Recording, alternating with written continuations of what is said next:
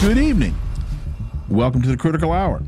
I'm coming to you from the capital of the United States of America, Washington, D.C., here on Radio Sputnik.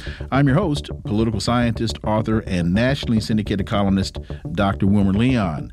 Garland Nixon is off today. For the next 2 hours, I'm going to explore and analyze the salient news stories that are impacting the global village in which we live.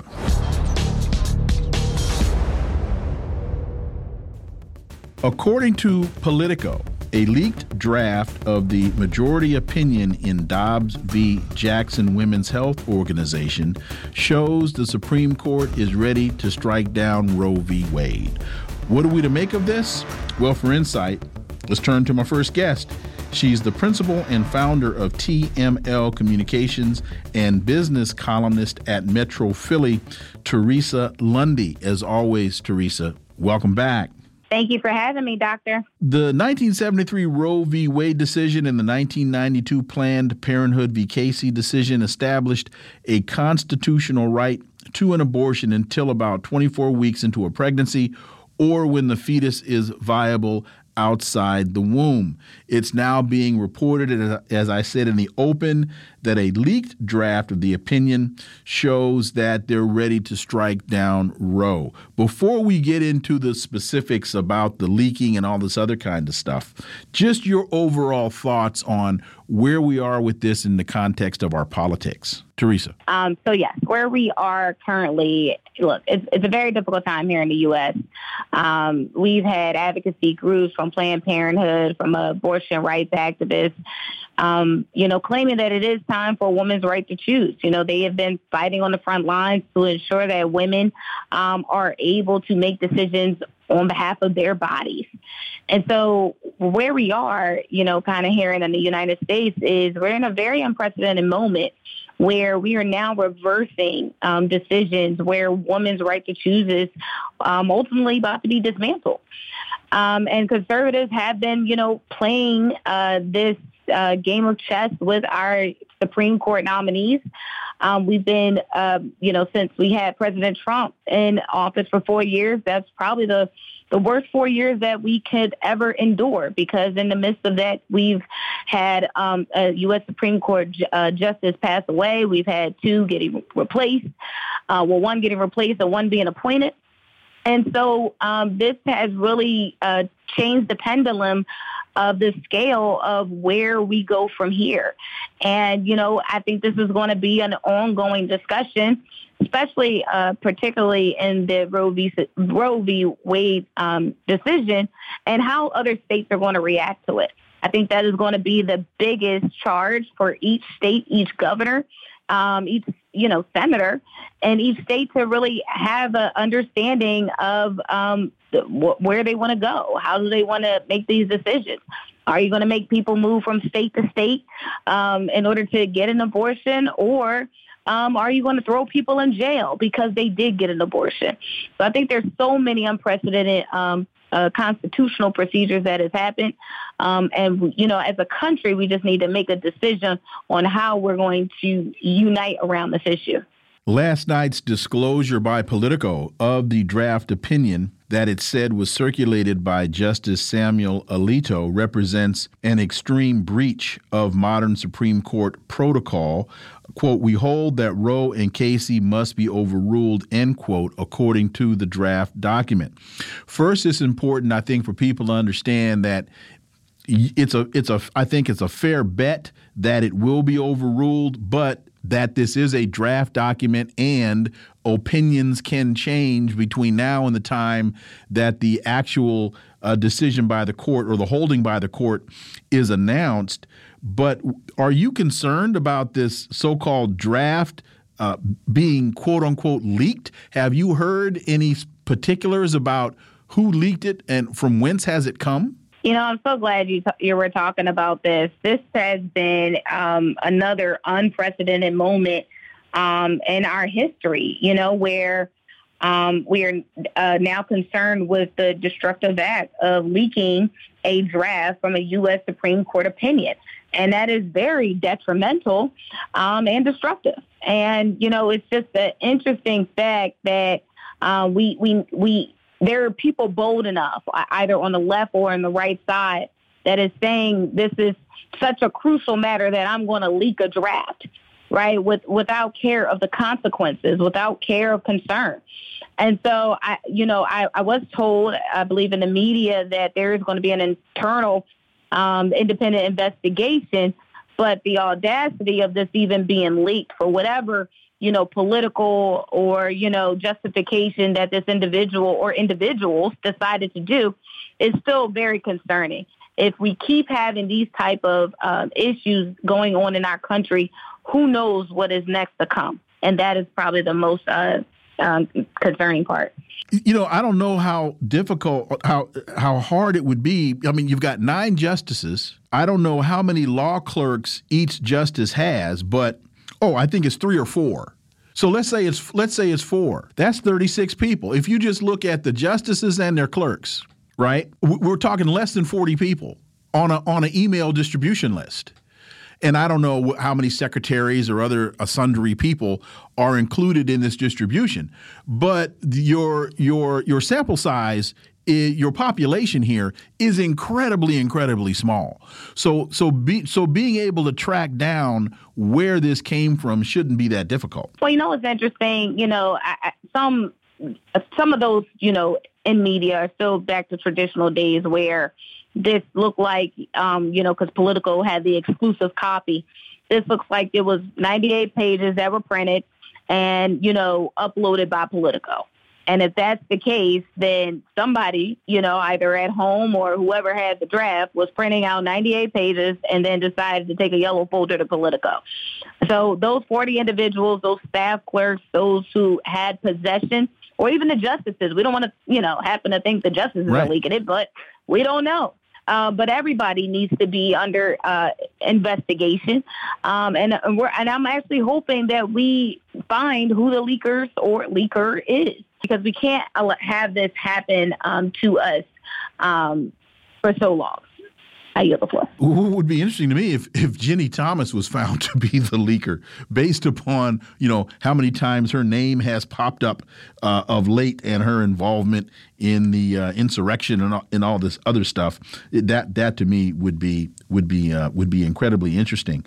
One thing. Back in 2010, PBS did this piece called "God in America." It was a 6-part documentary. And the last part is called "Of God and Caesar." And it chronicles how evangelicals found their way into the political realm as a result of the Roe v. Wade decision. And I strongly recommend, you don't have to sit through and watch the whole 6 hours, but this last hour, part 6, called "Of God and Caesar," is a very, very interesting documentary on how, again, evangelicals got into politics, because before Roe v. Wade, many evangelicals saw politics as dirty business, and they didn't really want to get involved. But evangelicals really didn't want to get involved, but through Pastor Francis Schaeffer, who was so appalled at the Roe v. Wade decision, that's what brought a lot of evangelicals into the American political scene in the around 1972. And then you've got Jerry Falwell and Ralph Reed and that whole crew. But anyway, it's very I think it's a very interesting piece. It's called "God in America." Go to PBS and you'll find it. So if in fact the court winds up overturning Roe, to what you said earlier, it's going to turn to the states to do this, which I think is only going to make this whole fight even more confusing. I agree. And listen, the map was very disconcerting that was showing up on our national media outlets, CNN, Fox News, MSNBC. And if you notice the coloring of it in terms of how many states are actually going to make abortion illegal, it was a bit daunting. I think we had over, 15 states that said no. And then we had, of course, I'm in the Commonwealth of Pennsylvania that's probably just going to remain neutral as of now. But again, we have a Republican Senate and House. So who knows how the winds may turn here. But that's it. Wait a minute. Let me just jump in quickly and say that's interesting. You mentioned Pennsylvania because Pennsylvania, I believe, historically is a Catholic state, and absolutely. And so I find that to be interesting. And it is, and part of it is we just had for 2 terms a Democratic governor, right? And so I believe if we get a Republican governor, and because of this U.S. Supreme Court case, as we do have a governor's race coming up this year. These are now the questions people are asking. They are asking Dr. Oz on the Republican side. They're asking Kathy Barnett on the Republican side. They're asking Governor, what's his name? Attorney General Josh Shapiro on the Democratic side. What are you going to do about this new law? And I've been saying fundraising emails are making their stance very clear. And so the crucialness of what's happening right now is that voters are now voting without knowing their next candidate for governor, especially in the Commonwealth, on what their position is on the abortion rights. And it's unprecedented again, but again, this allows those voters to have their voice being heard. However they, choose to vote, but now they have an issue they can get behind. If nothing else, entice them to vote. Maybe this will get people off of their couches and into the ballot box to do what they need to do in order to ensure that the right decision is made for everyone's right to choose. And that takes me to my next question. Do you think this is a gift to the Democrats in the midterm, and I don't mean an intentional gift, that this issue could wind up being a rallying cry for Democrats, turning many Democrats out who might otherwise being so disgusted with the fact that the Biden administration has failed to deliver on so many things and we're going to stay home, that this could actually get people out to the polls? You know what? Since the release of this announcement, the DNC has raised double of their fundraising efforts around this issue so people are listening. They are in tune to what's going on, and they're also contributing. So I think the Democrats, now have an opportunity to, if no other message was clear, this is clear. Protect the rights of women. Protect the rights of Roe v. Wade's decision 50 years ago. So, again, I think this was, it couldn't come at a great time during an election year or mid-year upcoming, but it is an opportunity for Democrats to really show the American people what they can do in terms of messaging and getting that message out to the masses. And I'm wondering, following on to that question I just asked you, when we looked at, for example, the recent gubernatorial election in Virginia and white suburban women were galvanized around this school issue that was really a fiction and critical race theory that is a fiction, I wonder if this could be one of those issues that flips those women back to the Democratic Party. We got about 30 seconds. I think you're absolutely right. I mean, people really didn't have a real grasp understanding about what critical race theory was. There was so many definitions and so many narratives that it was just hard for people to grasp. But people understand Roe v. versus Wade because a lot of women go through it. And a lot of women who have been in bondage and had to make those tough decisions that they were, a victim of incest or rape.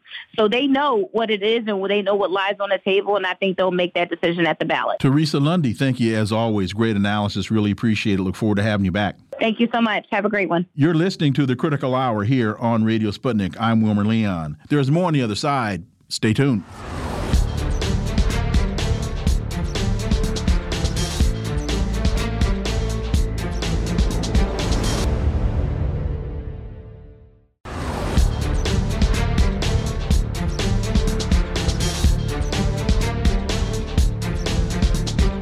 We are back, and you're listening to The Critical Hour on Radio Sputnik.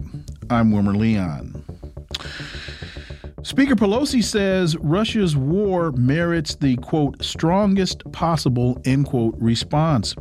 Russia's alleged invasion of Ukraine merits the strongest possible military response and the toughest sanctions, Nancy Pelosi said this yesterday, adding that the West should not be deterred by the threat of retaliation from Moscow. Well, folks, as the character Margot Channing said in the film All About Eve, fasten your seatbelts. It's going to be a bumpy night.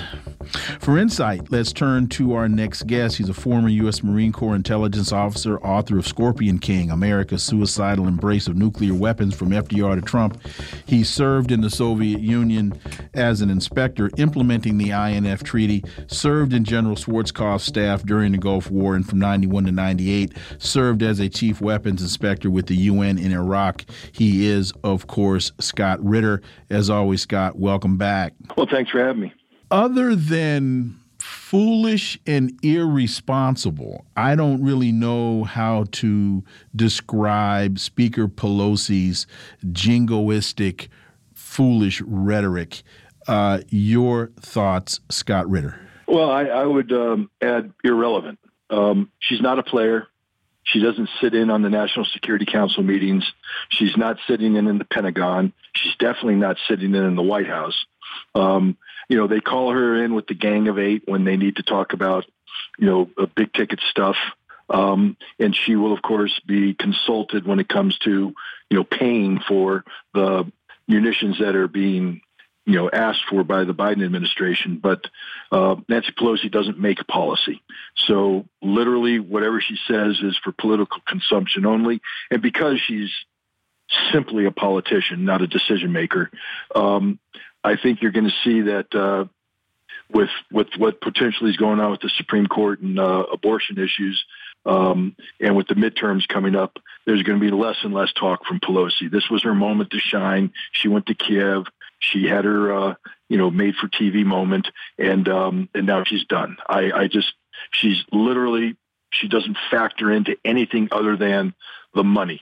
And soon she won't even matter for that because her term as speaker will end after the next election. That point is an interesting point, and I definitely debate that. I think her time is definitely limited. But in terms of mindset, in terms of articulating policy, and in terms of impacting America's perception of policy. For example, if she had said just the opposite, if she had said, folks, this is idiotic, this is foolish, a waste of time, and we shouldn't be in this till the last Ukrainian dies, Joe Biden would then have a hell of a fight on his hands.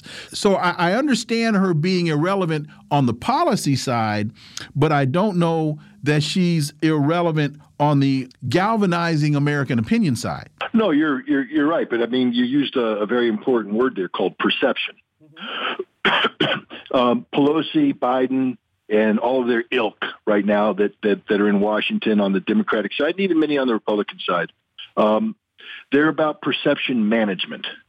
And so they live in a insular world that's defined by domestic American politics. It's about convincing the American public that something's real when it's not. Mm-hmm. And at some point in time in the not too distant future, Pelosi, Biden, and company are going to have to wake up to the fact that, Russia didn't suffer a strategic defeat. Russia just destroyed. And I think on May 9th, they may wake up to, Russia just declared war against Ukraine. And has undergone a general mobilization that could position it to go to war against Finland and anybody else who crosses their path. So, and then the American people are going to go, whoa, wait a minute. You told me the Ukrainians were winning. You told me Russia was strategically defeated. And now you're telling me that Russia is mobilizing and they're coming at it, because we decided that we want to get cute about NATO and Ukraine. At some point in time, America is going to stop being perception managed, and they're going to have to start to deal with reality.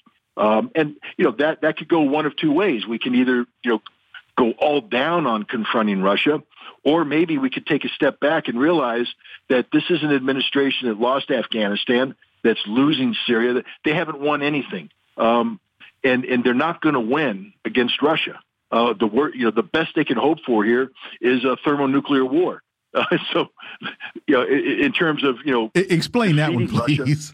Well, what I mean by that is, if your goal is to defeat Russia, the only way you can do that is through a thermonuclear war that defeats everybody.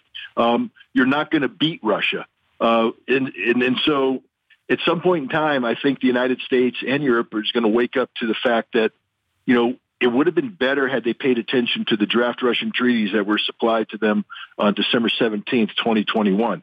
Russia begged them to take a long, hard look at it and to deal with them seriously. These are the treaties that redefined the European security framework, that had, no more expansion of NATO, that had Ukraine neutral. These would have been really good things to agree to at that point in time. Then you avoid this angst that the world's going to be going through. And so when we look at what the United States is doing to Consortium News, when we look at Joe Biden's new Ministry of Truth at the Department of Homeland Security, his Committee on Public Information, when we look at the fact that there's an all-out full-court press on independent media to anybody that wants to challenge this narrative,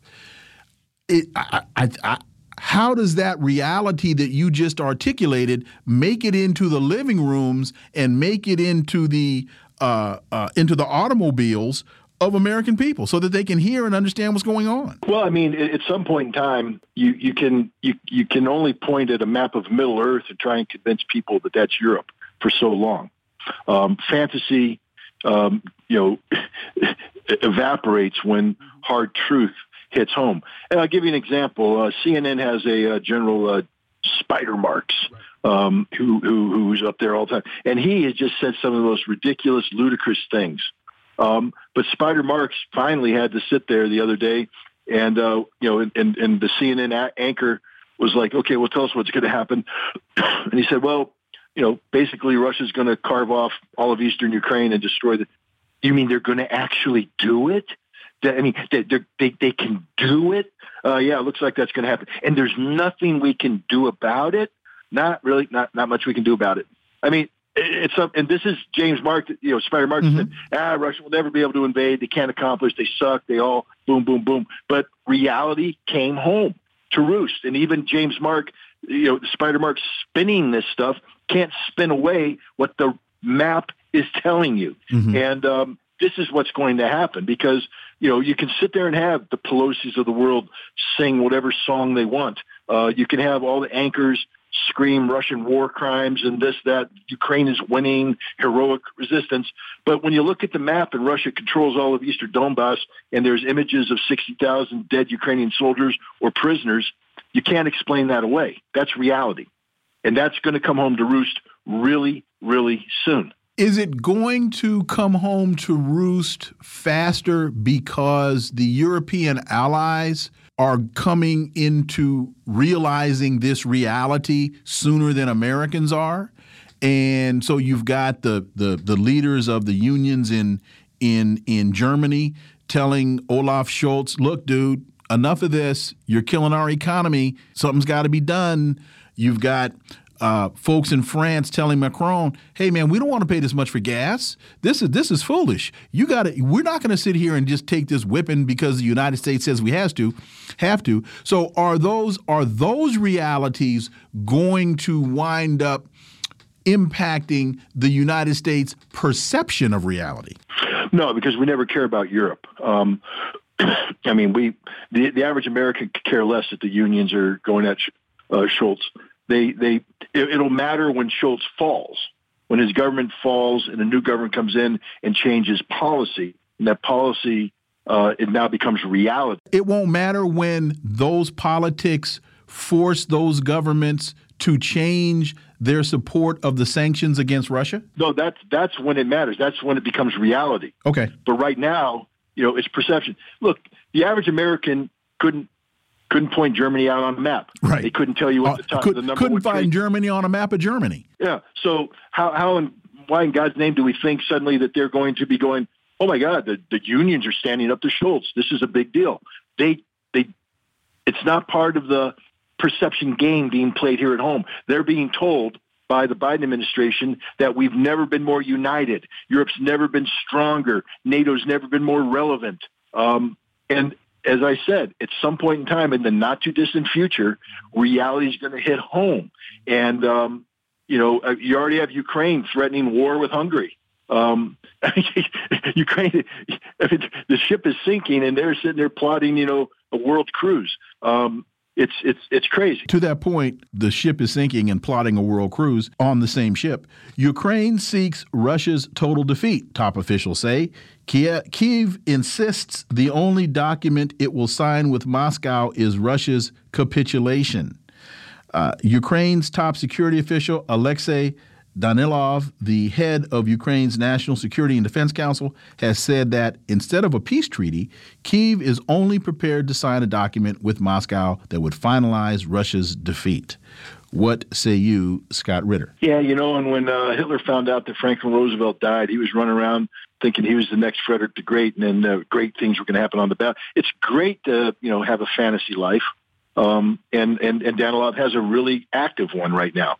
But what Danilov doesn't understand is that when Russia speaks of a special military operation, these words have meaning. What it means is Russia's not at war with Ukraine.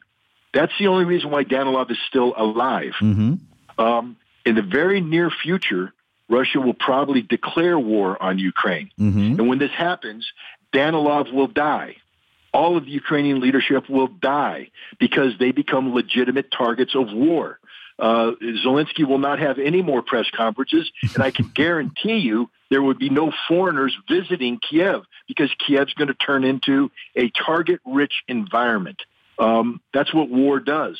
And so the Ukrainians right now are living in a fantasy world that's been allowed to exist by Russia's unwillingness to target things that normally would be target, command and control, national decision-making circles, etc. This is going to end, I think, come May 9th, in and around that time, because, Putin's looking at the situation too. He's recognizing there may be a potential conflict in Transnistria. He realizes there may be a potential conflict with Finland, and he realizes that the forces he has available, while it's capable of defeating Ukraine and eastern Ukraine, it's not capable of doing all those tasks. So I believe he's probably going to declare war against Ukraine, which takes the gloves off and go into general mobilization and get the military forces necessary to defeat everybody at the same time. And when that happens, Ukraine becomes totally irrelevant. Right now they're the only game in town. Soon they're just going to be the mopping up campaign while Russia prepares for potential future battlefields. It's going to be a long, hot summer. And NATO only has itself to blame. So at the point that President Putin declares war against Ukraine, who's left in Ukraine to fight for Ukraine? No, and it'll just be basically this is going to clear the deck for Russia to, A, destroy the Ukrainian government, annihilate it, mm-hmm. and then, B, go into Lvov heavy. Remember, denazification can only occur when you blow up the statue of Stepan Bandera and you terminate every political party that has right-wing nationalistic tendencies, and that will only happen when Russia occupies Lvov. And so that's the direction we're heading. Scott Ritter, as always, thank you so much for your time. Greatly appreciate that analysis, and we look forward to having you back. Thank you. Folks, you're listening to the Critical Hour on Radio Sputnik. I'm Wilmer Leon. There's more on the other side. Stay tuned.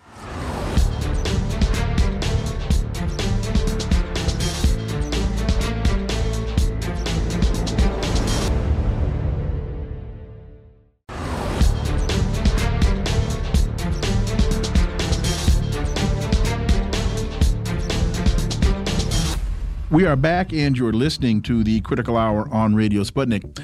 I'm Wilmer Leon. U.S. poised to continue its failed policies against China, says analyst Daniel Patrick Welch.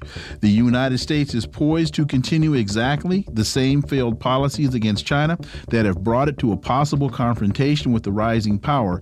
This is according to U.S. writer and political commentator Daniel Welch. What does this mean going forward? Well, for insight, we turn to my next guest. He's a peace activist, writer, and teacher, KJ No. As always, KJ, Secretary. Welcome back. Thank you. Pleasure to be with you. So Welch writes, U.S. Secretary of State Blinken said on April 26 that he will address in the coming weeks a long-awaited U.S. national security strategy to deal with the rise of China as a great power. Quote, I will have an opportunity, I think, very soon in the coming weeks to speak publicly and in some detail about strategy, end quote. Blinken said this at a Senate Foreign Relations Committee hearing.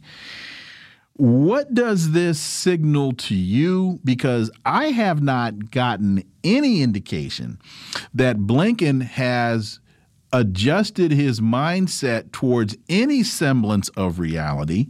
I just get the sense that he still thinks he can traverse the world and tell people what to do. I think you're right there. Certainly, this is not a signal of an adjustment of policy or worldview, but what it is, it signals that they understand that the strategy that they've had against China, which is really just a collection of tactics, has not been working. They started with the pivot. The pivot included air-sea battle, and then they unrolled the national security strategy, national defense strategy.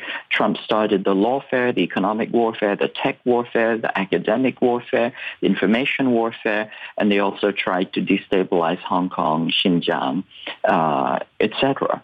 But all of these gray zone tactics, hybrid warfare tactics, have not been working. And so they just want to step it up. They're stepping it up rhetorically.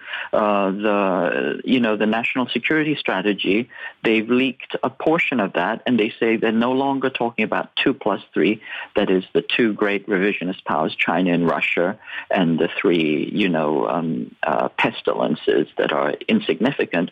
But they have decided to go for the 1+1+3, that is, China is the most consequential strategic competitor. Strategic enemy, essentially. Russia is an acute, and North Korea, Iran, and other actors are just persistent but annoying threats. So it signals a frustration in the administration, and they want things, as I see it, to escalate even further. Welch said to Press TV it's kind of odd that the U.S. is so intent on telegraphing its moves with respect to China. The weird thing is that they don't seem to realize that they've lost in Ukraine because they have managed to convince the Dutch to air some ridiculous ads touting how enduring price gouging is hurting Putin more than themselves and it's going to take them a while. There really seems to be a lot of fantasy involved in the American narrative. And I'm wondering, does Blinken believe the fantasy or does he see reality but just has a failed strategy in terms of how to deal with it? I hope that question makes sense. It does. And, I always come back to the neocons. And neocons believe that they don't believe in objective reality. They believe that they create their own reality. In this situation, I would argue that, the fool's booby prize for failure is further ambition, further fantasy. And so I think we're seeing more of that. Clearly, from an economic standpoint, Russia's back has not been broken economically. 165 countries have refused to go along with sanctions against Russia. The ruble is the highest it's been in years, and it's Western Europe, which is taking the brunt of this hybrid warfare. But all of this is to say that, there's a strong ideological project of Blinken and the neocons that currently control the White House. And I think that they see this as do or die. We have to, place all our bets. Otherwise, the empire will collapse and we will no longer be the apex predator as we have been used to being over the past decades and centuries. You sent me a piece, New Night on the Asian Chessboard. CSIS and the U.S. ruling class are very happy these days about the Northeast Pacific Front. South Korea has come back tightly onto the U.S. control and will be a key asset for war with China. Elaborate, please, KJ, know? Well, South Korea has just recently elected an extremely conservative, pro-U.S., pro-colonial, pro-Japan, pro-empire, anti-China administration. I mean, it's a terrible administration. They are essentially a group of crazies, and Yoon Suk-yeol is, to put it kindly, a loose cannon, a pyromaniac. But CSIS, the Center for Strategic International Studies, a major ruling class think tank, is happy about that. But in their interview with Victor Cha, they also signal some of their concerns, because they know that Yoon Suk-yeol, the incoming president, is trouble. What he's going to do, he's going to sharpen the risks, and he's going to sharpen the contradictions, which will be to their advantage. And clearly, South Korea is back on the reservation. But there's quite a bit of fear and loathing in the ruling class, because they know this guy is seriously outrageous. And he is, a loose cannon. He is, a bird of a feather. He will do everything the U.S. wants. He's offered U.S. foreign policy, especially an anti-China policy, back to the U.S. on a silver platter.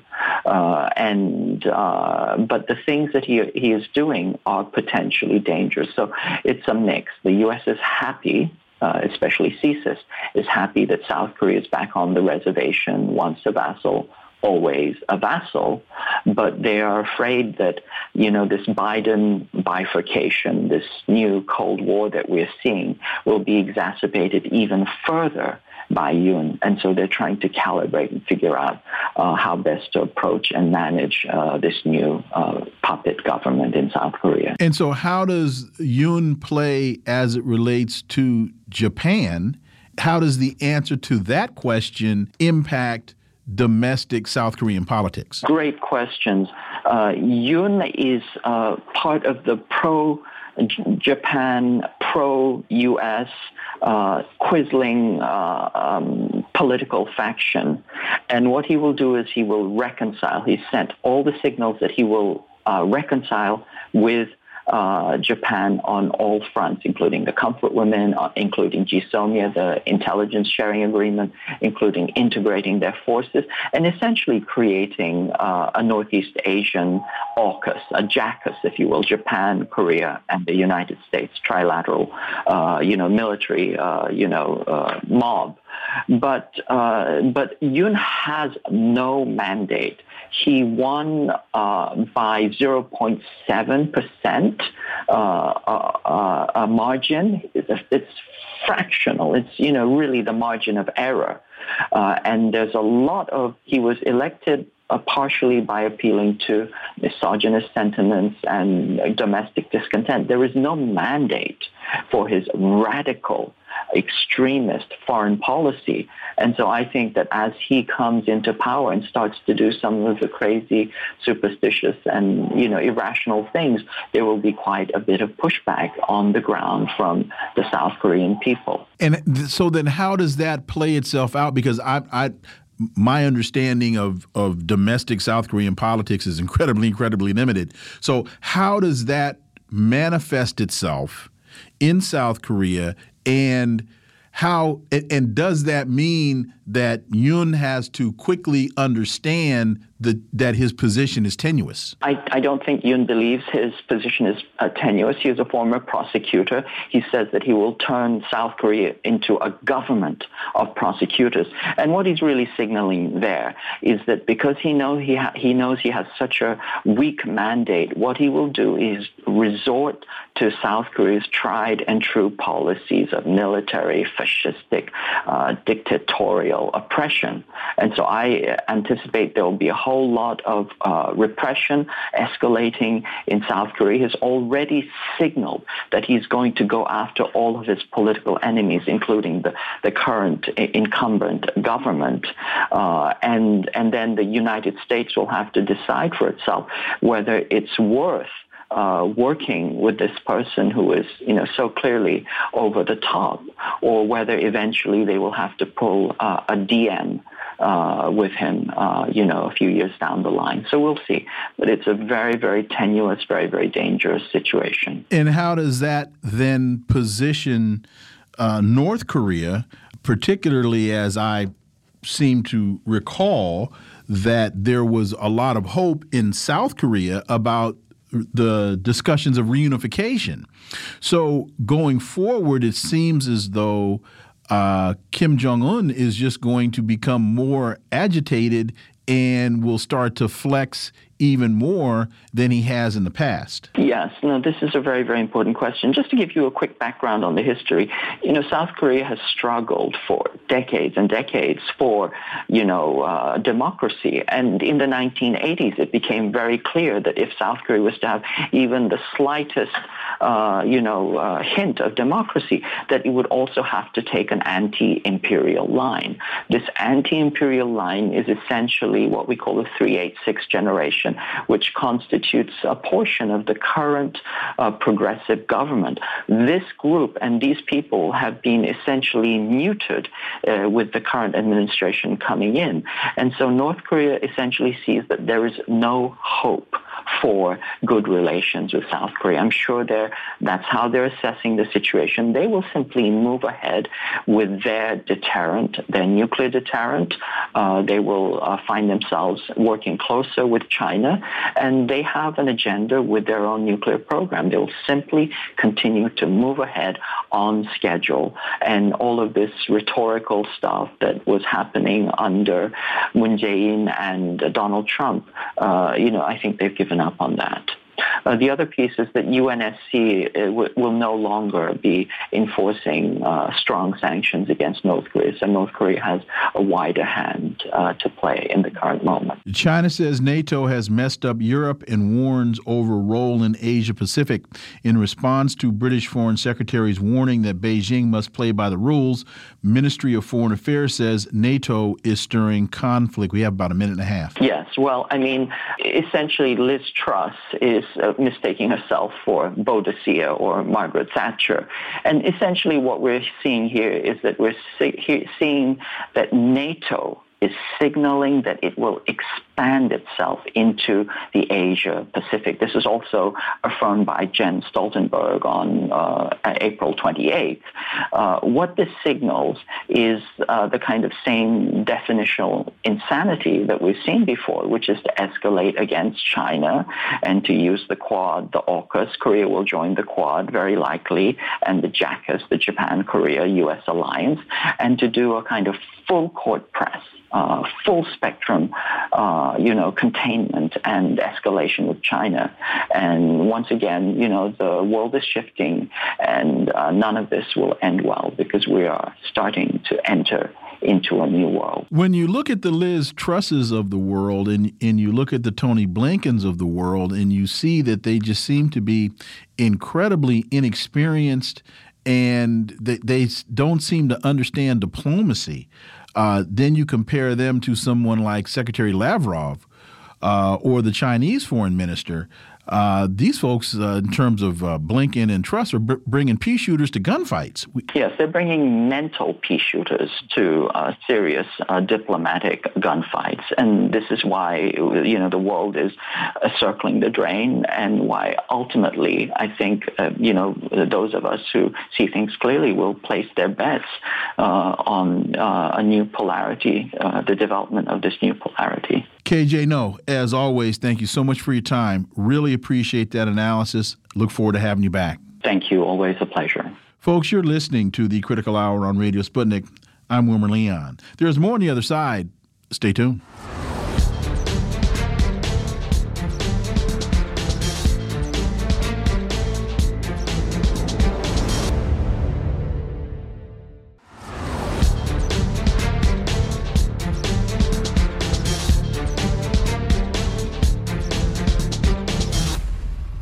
We are back, and you're listening to the Critical Hour on Radio Sputnik.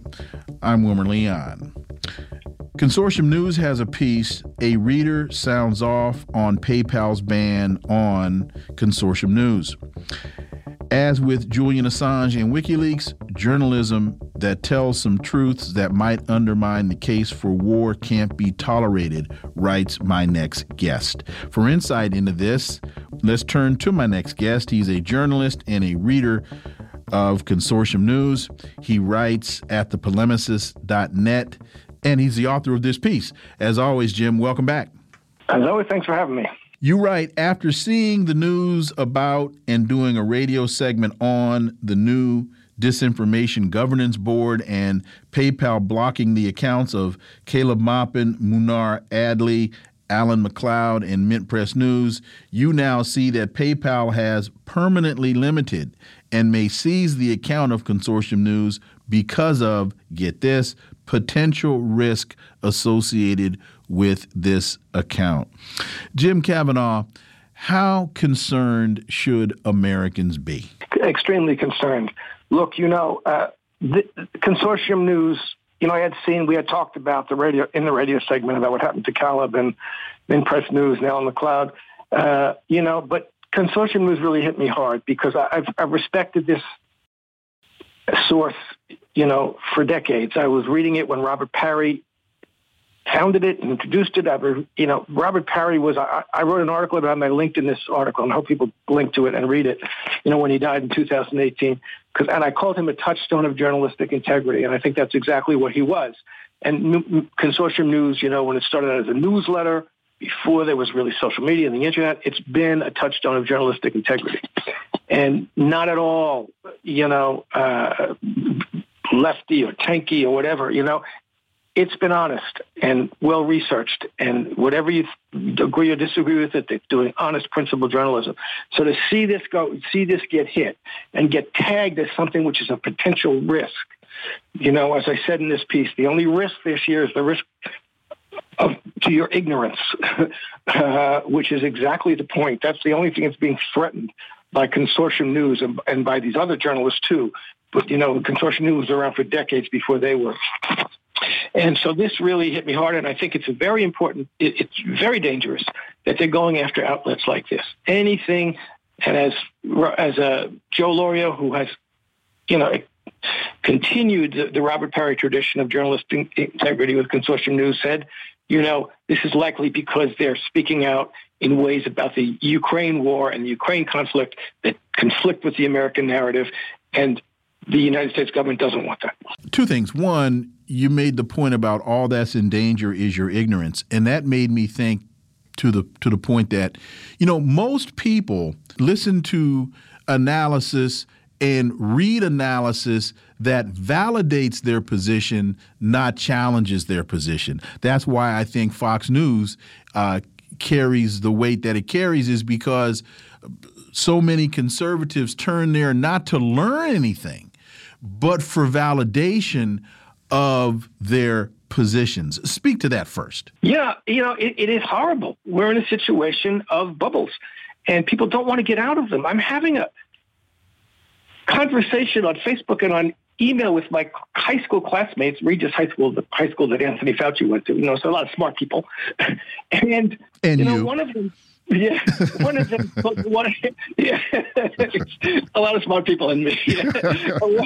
Then there's me, fast talking, loud people. And one of them, friend of mine and a co-conspirator in a certain sense, put up something about Eva Bartlett's story about the mass graves that were supposedly Russian, people who had been slaughtered by the Russians and dumped in mass graves. And Eva Bartlett went there and interviewed the grave diggers. They're not mass graves. These are not slaughtered by the Russians. They were graves that were with individual graves that were dug for casualties of the war, blah, blah, blah, blah, blah.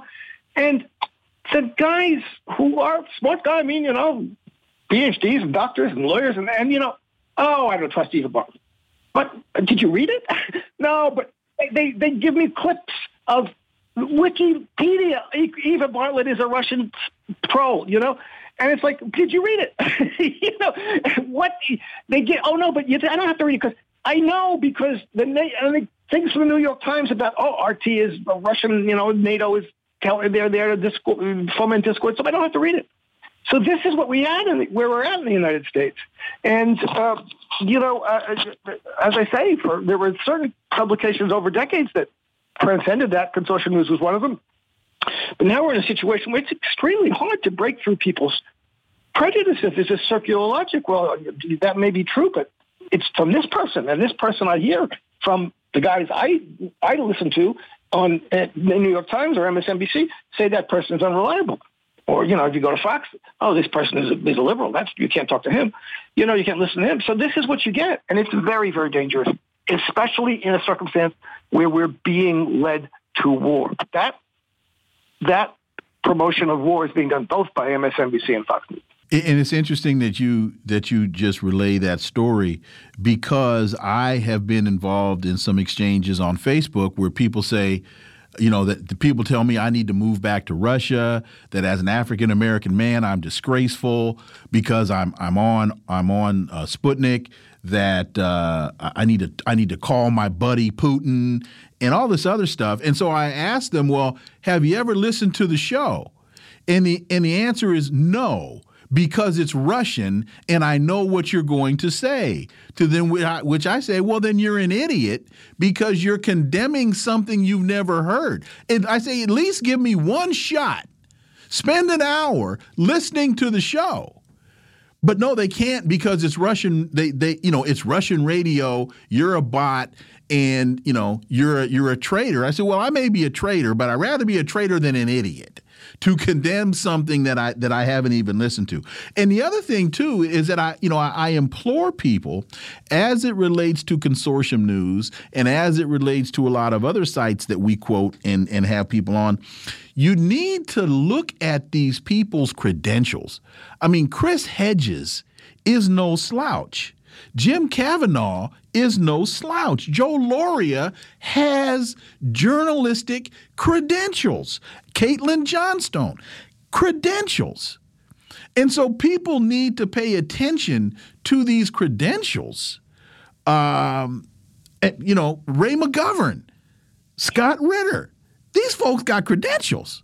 But that all seems to fall by the wayside as soon as you are hit with the RT moniker or the Sputnik News moniker. And the not irony, I don't know what you call it, but the irony is that the media they're depending on and trusting on are media that are known to have lied constantly.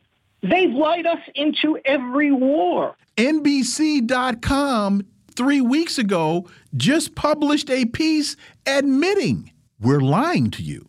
Now, we're doing it for noble reasons, but we're lying to you. NBC just admitted it. And they're relying on the opinion of those people about the reliability of you or me or Joe Lauria or, or Eva Bartlett. Eva Bartlett goes on the ground. They have a report that they repeat from the absent mayor of Mariupol about a mass grave of slaughtered things. And that's just repeated as a fact by the mainstream media. And you have a reporter that goes out to the place and has a video of her at the place showing you what's there.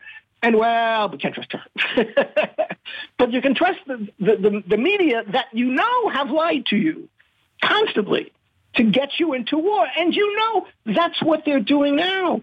They are in a program now of trying to solicit your consent for them to take any military action they want against Russia in Ukraine. Now, you talk about in your piece the establishment of a Ministry of Truth within the Department of Homeland Security. You call it a repressive state apparatus.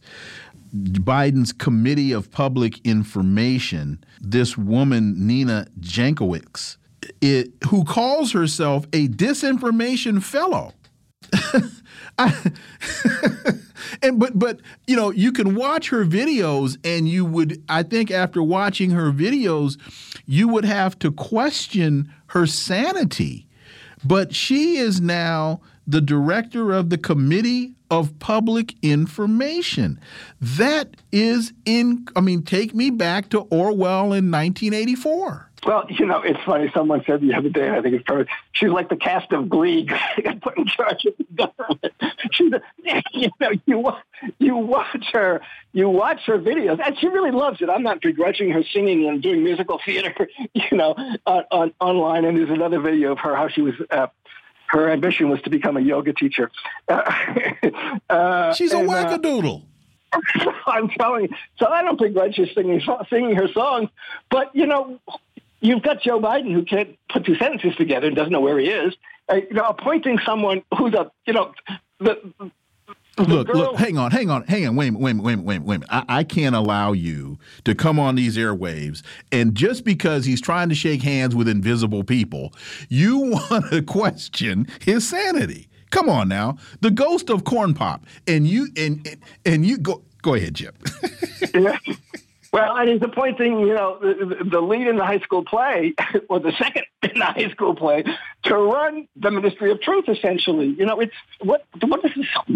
And it is in, I call the Department of Homeland Security a repressive state apparatus. This is an Althusserian term, a Marxist term about there are ideological state apparatuses and there are repressive state apparatuses. The ideological state. That connection is very important because people need to understand that, I guess, if you are deemed to violate the rules of the Committee of Public Information as it falls under the Department of Homeland Security, I can only assume you can be labeled a terrorist. Yeah, exactly right. This is a danger to society.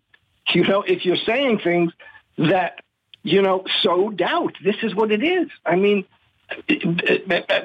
media and platforms that sow doubt about the establishment narrative, they might be preparing people, leading people down a path that would end up in some kind of terrorist violence, 68 years down the road or 16 months down the road. So this is a police organization, a police problem now, the problem of disinformation.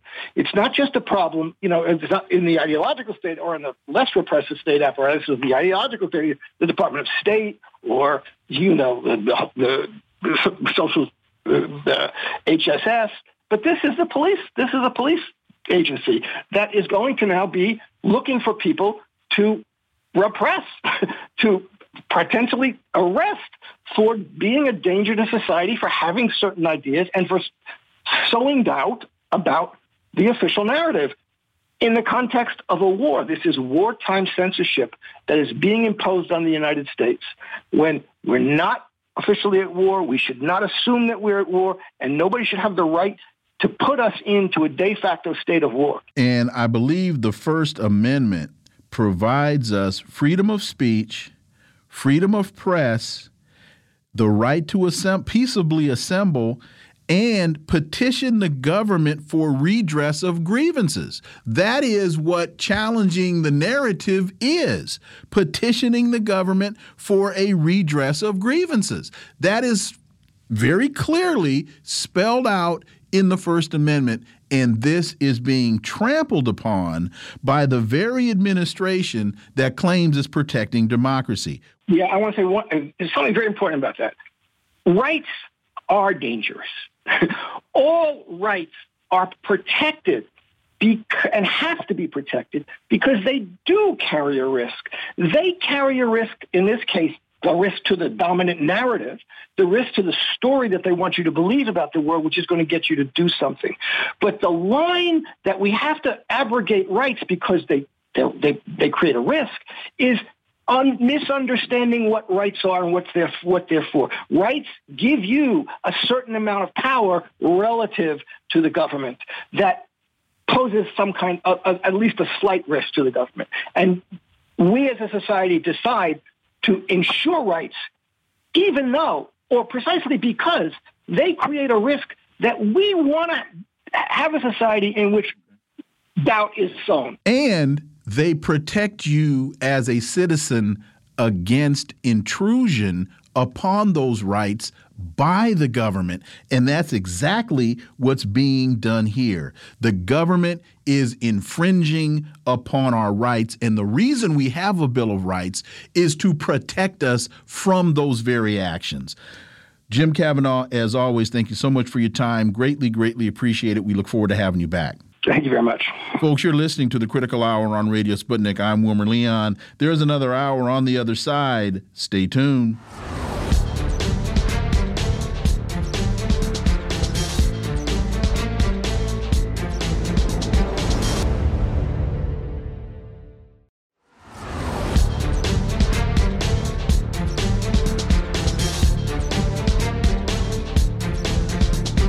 We are back, and you're listening to the Critical Hour on Radio Sputnik. I'm Wilmer Leon. Press TV reports Iran foreign minister says Vienna talks not paused. U.S. has understood Tehran's red lines. What are we to make of this? Well, for insight, let's turn to our next guest. He's a broadcaster, analyst, and journalist based in Beirut, Lebanon. Laith Marouf, as always, Laith, welcome back. Thank you for having me. So the Iranian foreign minister, Hossein Amir Abdollahian, says negotiations on the revival of the 2015 nuclear deal have not been paused, stressing that Tehran and Washington are in indirect correspondence to reach an agreement on removing the anti-Iran sanctions. Quote, the Vienna talks have not been paused, but they continue in another process to remove the unilateral sanctions imposed on us and through the exchange of written messages with the Americans through the EU representative. Your thoughts on this, and do you have insight into this other process that is referenced here? Basically, there has been more statements coming out of the Iranian officials today, and what they're drawing to us in terms of what is happening is that apparently everything has been agreed on, but the United States has yet to sign on the agreement. So what is happening behind the scenes, these negotiations, it's clear that the United States is going to have to take a decision. Have they actually agreed, or are they just delaying? We don't know. There's many files in Western Asia that are very volatile at the moment. Maybe the United States is actually delaying just to see how these files unfold, like the elections in Lebanon, like forming the government in Iraq, like the end of the ceasefire in Yemen that's coming in the next few weeks, that 2-month ceasefire, which all of them connect to Iran and the axis of Jerusalem, the new naming of the axis of resistance. In my opinion, I believe the United States will not be signing on to this deal, not anytime soon.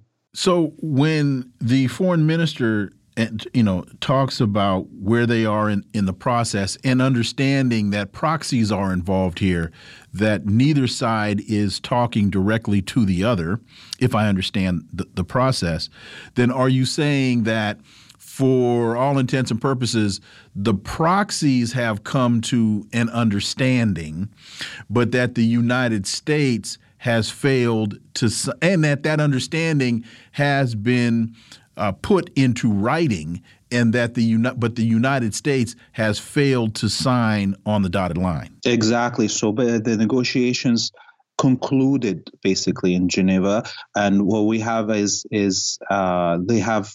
The Europeans been the mediator between Iran and the United States, and going back and forth, and have provided a document that includes everything that is in agreement on.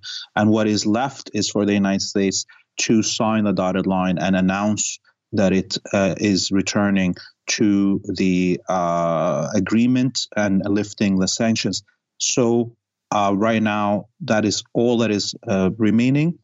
But as I said before, I personally think that the United States is not going to return to it, definitely not anytime soon. And following on that, we know that the U.S. has insisted on keeping the Islamic Revolutionary Guard Corps, the IRGC, on the terrorist list. That designation was added by the Trump administration, of course, after the JCPOA had been not only signed but implemented. So now Iran is demanding that designation be lifted. The Biden administration is disagreeing with that. And this is what I find interesting. State Department spokesman Ned Price said yesterday, if Iran wants to put issues on the table that are outside the confines of the JCPOA, Iran will, of course, have to be in a position to make concessions on those issues. I find that interesting that Ned Price would say that about issues outside the confines of the agreement, because the designation of the IRGC as a terrorist organization was done outside of the agreement. So what is Ned Price talking about? Yeah, this is where you realize that there is constant contradictions between the supposed actions of the United States in the negotiation process and their comments and actions outside that process. And here we can see clearly that the United States does not want to return to the agreement, because the returning to the agreement means lifting any sanctions that are outside of that happened since the agreement, especially, as you note, the listing of the IRGC on the terrorist bodies of the United States that acknowledged by the United States. So what we can expect right now is just more delays, and but we have to keep our eyes open on all the files in Western Asia as they unfold, because that will be the marker that will tell us if the United States will return or not. Al Jazeera reports an estimated 3,000 people flee armed clashes in northern Iraq. Clashes first erupted Sunday when the Iraqi military launched an operation to clear the area of YBS forces. Talk about this and how all of this relates to the Yazidis. Yeah, I mean, this is a very important file, and we can see the United States playing a role in this conflict to agitating. Everybody remembers, of course, the massacres that the Wahhabi Contras, known as ISIS, committed against the Yazidis in northwest Iraq. And this area, the only way that it was liberated from ISIS was through the popular mobilization units and the support of General Soleimani of the Iranian armed forces.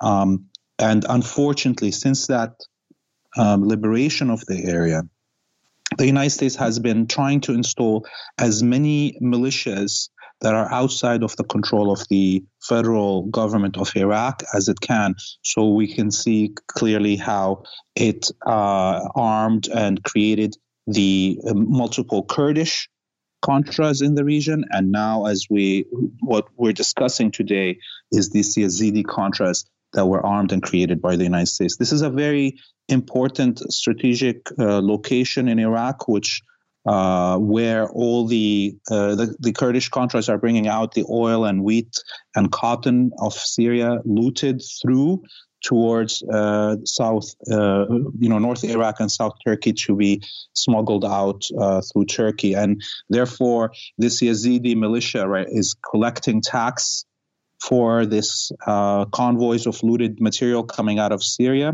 and is becoming stronger and stronger and refusing the authority of the central federal government in Baghdad. And the Iraqi army is doing the logical thing, which is to move in and assert the control of the federal government on the border region between North Iraq and North Syria. So what tactical advantage does the United States see, or does the United States gain by funding the Yazidis in this conflict? So the United States plan has always been to ethnically cleanse the north of Iraq and Syria and change the demographic composition of the population there to make it that it is ethnically void of Arabs, to help the plan of the United States to break Iraq and Syria into multiple states. So remember, these are the floodplains of the Tigris and the Euphrates. These are the birth lands of what we know as the Semitic peoples. This is the homelands of the Assyrian and the Syriac peoples, and of course the Arab peoples, and the United States wants to continue the plan of devoiding these lands of their original indigenous population and populating them with minorities that are not from this land, including Kurds, and in this situation, the Yazidis, which will be a small minority holding a huge part of land with a lot of resources that will continue to need the protection of an external force to maintain their power over this land.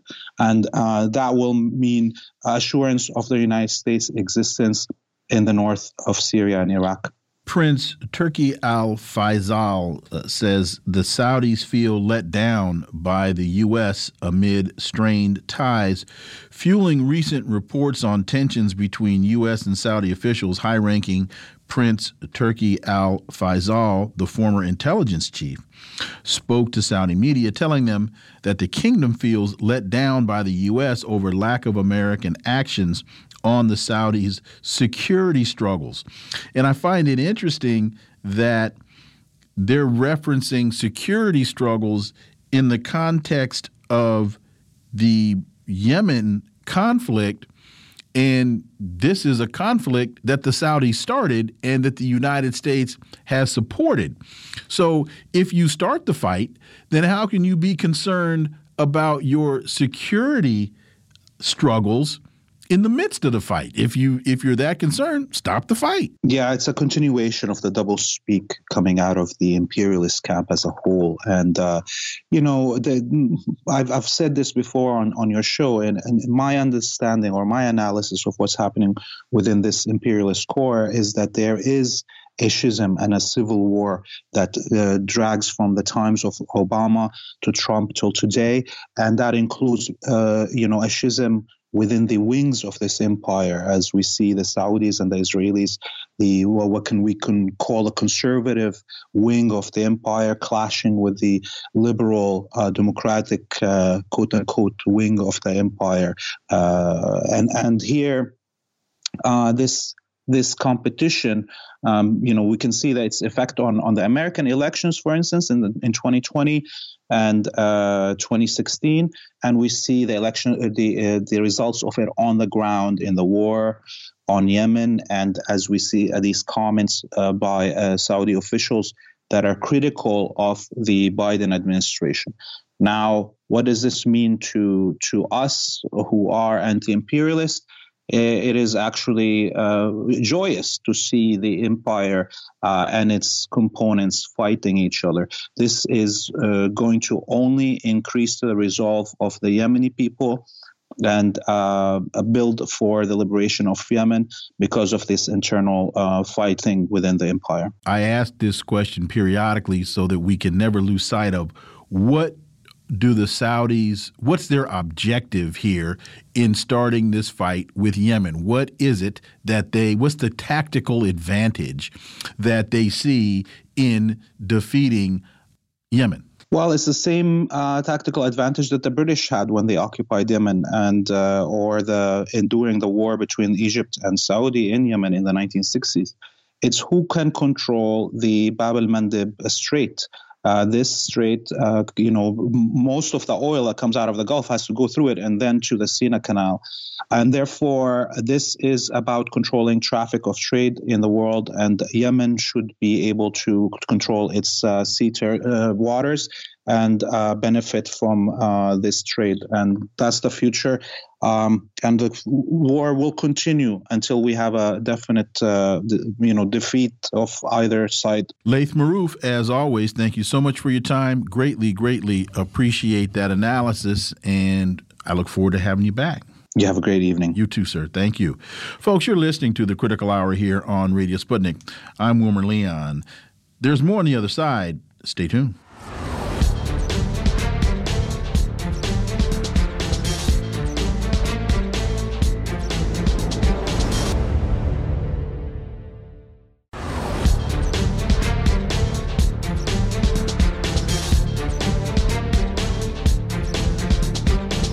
We are back, and you're listening to the Critical Hour on Radio Sputnik.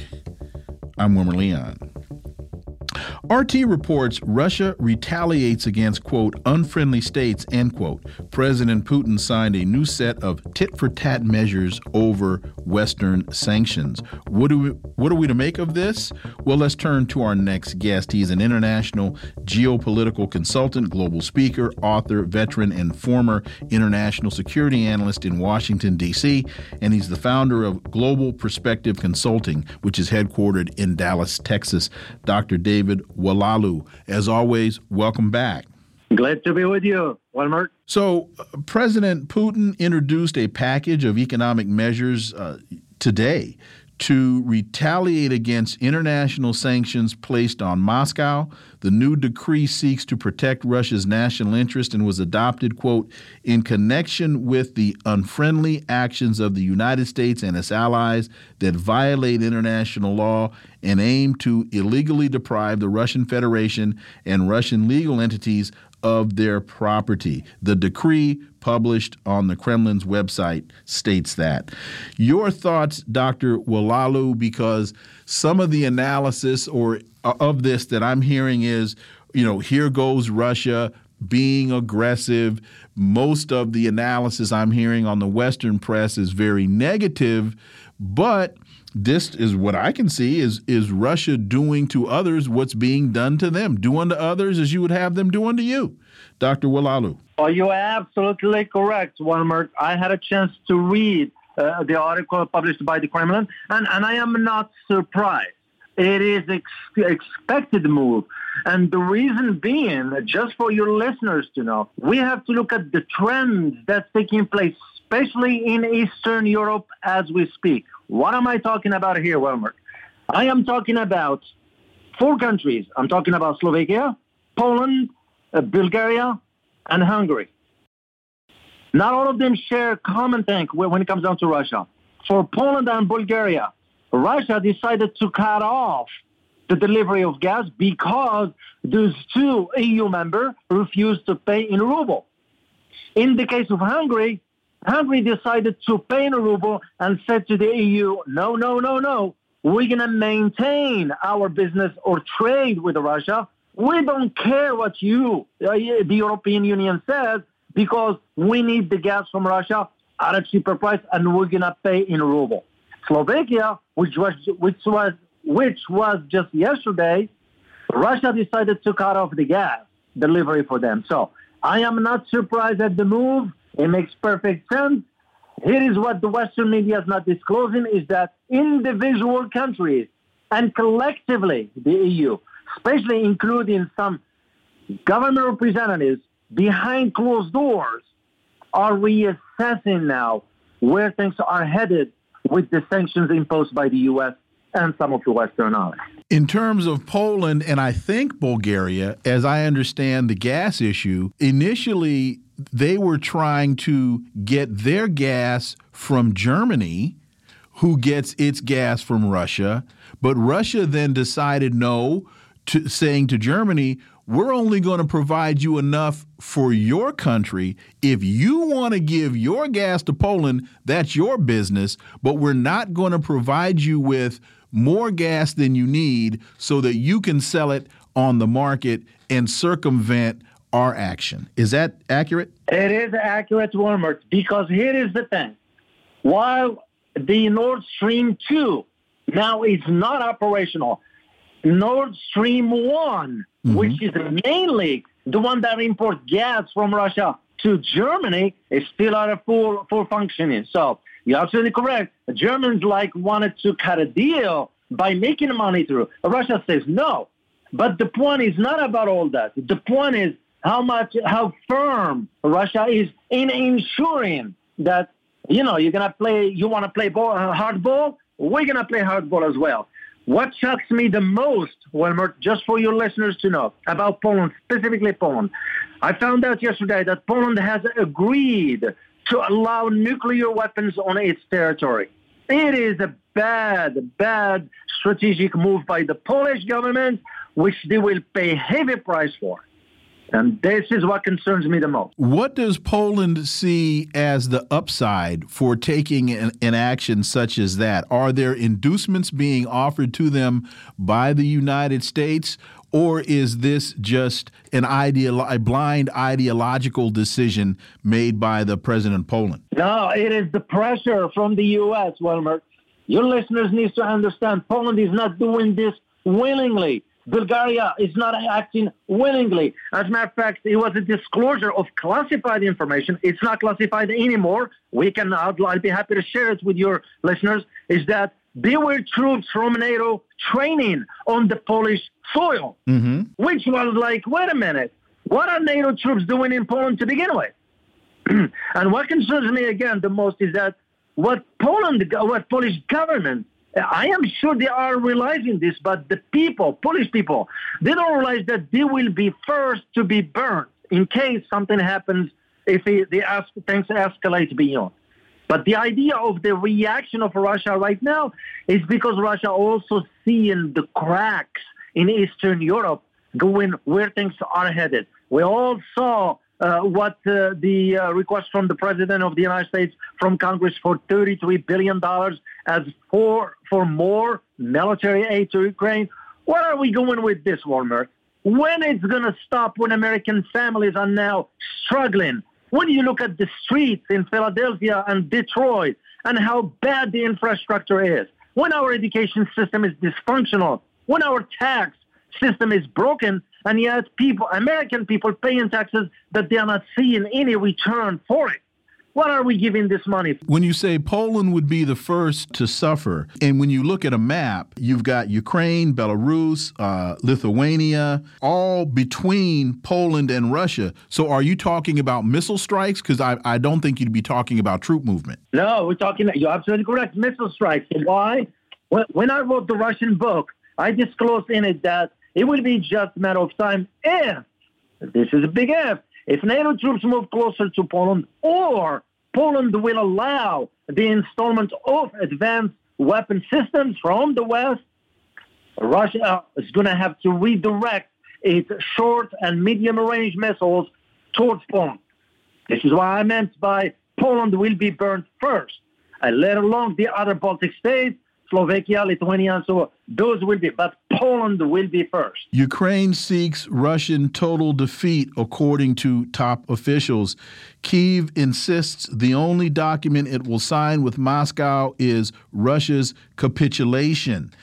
Ukraine's top security official, Alexei Danilov, the head of Ukraine's National Security and Defense Council, has said that instead of a peace treaty, Kyiv is only prepared to sign a document with Moscow that would finalize Russia's defeat. This announcement comes as the conflict between the two countries continues. This I find this position and these statements I find very interesting, because at the beginning of all of this, the president of Ukraine was talking about compromise, was talking about peace talks, and so now we hear, well, the only thing that we're going to sign is Russia's capitulation. That to me sounds like that's the United States talking. That's not Ukraine. I have to concur with you, Wilmer. It is clear to. It doesn't take a genius to figure this out. It is as clear as it can be. The decisions are not made in Ukraine. The decisions are made in Brussels, Washington, London, Paris, and Berlin to a degree, but mainly the U.S. Because we all know, and I remember on one of the previous shows I had with you guys that I mentioned that decision. Zelensky cannot make a decision. Will not be allowed to make it. It's Washington that decides on that.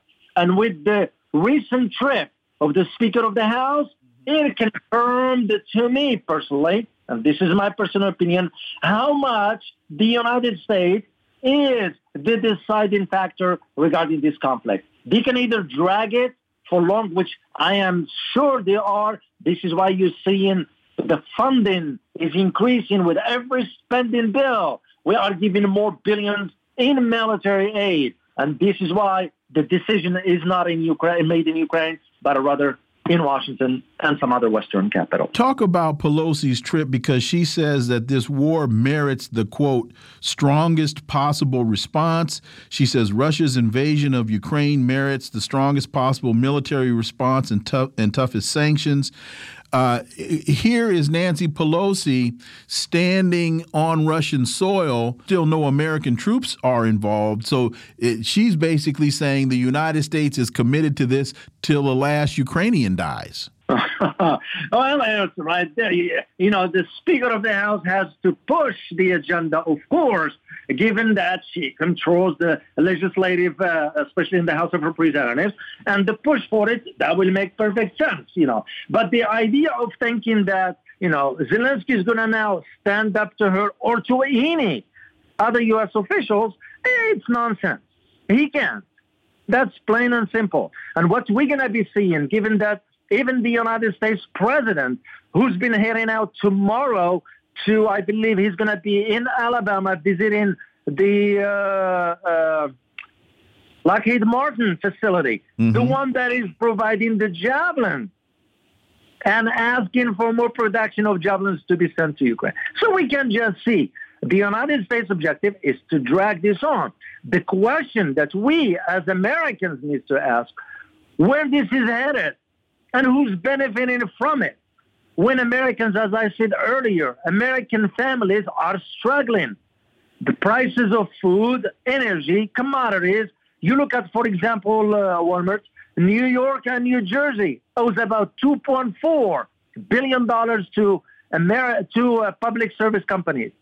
There are some states now, there are companies within some states threatening to cut off electricity by the end of the month if the bills are not paid. So what are we sending this amount of money? What are we having the speaker going to Ukraine for? She should be going to New Jersey. Exactly. And this is why when I say they, I'm referring to the Washington establishment, the media, they are not disclosing the truth to the American people. This is why Europeans right now, behind closed doors, are like reassessing where this is headed. Germans, the inflation is about 14%. I got one of my contacts in Germany. People are starting to, Germans that is, they are starting to talk because now we start to hit their pockets.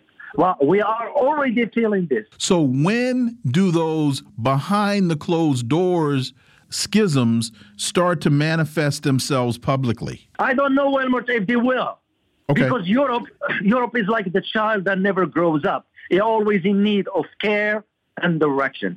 And finally, I'm trying to figure out the political optics of Joe Biden sending $33 billion to the Ukraine. And to your point, people in New Jersey are on the verge of having their power cut off, and people are being evicted from their apartments at the highest rates we've seen in recent history. Well, the way I see it is to play out first the midterm election, of course, in November, but also the presidential elections by ensuring that the defense contractors, donate enough for the Democrats in both the House and the Senate, and ensure that there's the support for the Democrats for at least in both the midterms and the presidential elections. But this is insanity. This has to stop at some point. Well, Dr. David Oualaalou, thank you so much. And what we've learned over time is America can't provide guns and butter. We figured that out very early on in this game. Dr. David Oualaalou, as always, thank you so much for your time. Greatly, greatly appreciate it. We look forward to having you back. My pleasure, Wilmer. Folks, you're listening to The Critical Hour on Radio Sputnik. I'm Wilmer Leon. There's more on the other side. Stay tuned.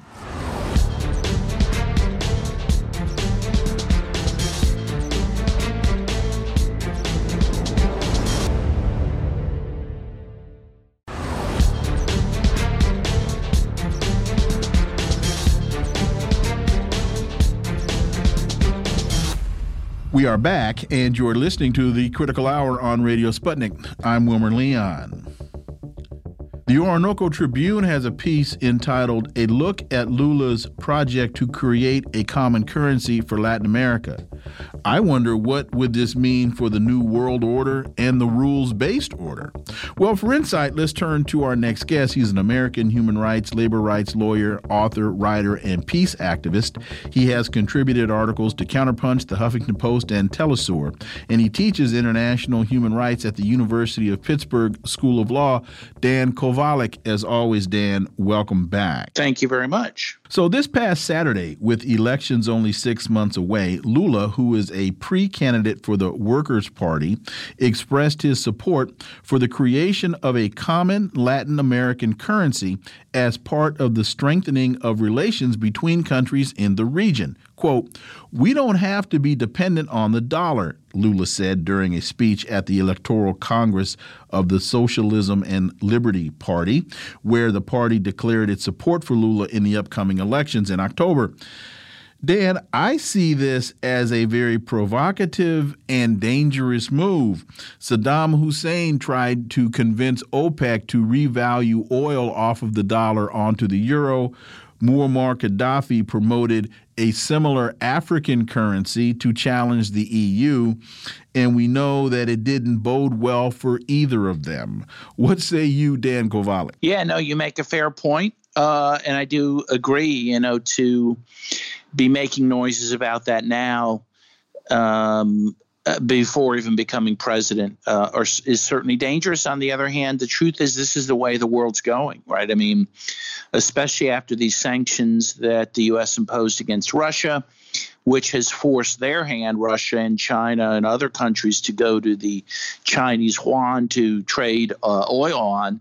You're just going to see more and more of this. People either going to the Chinese currency, going to the ruble, or coming up with regional currencies of their own to get away from the U.S. dollar, because the preeminence of the U.S. dollar makes it easy for the U.S. to be able to sanction and coerce countries as they do.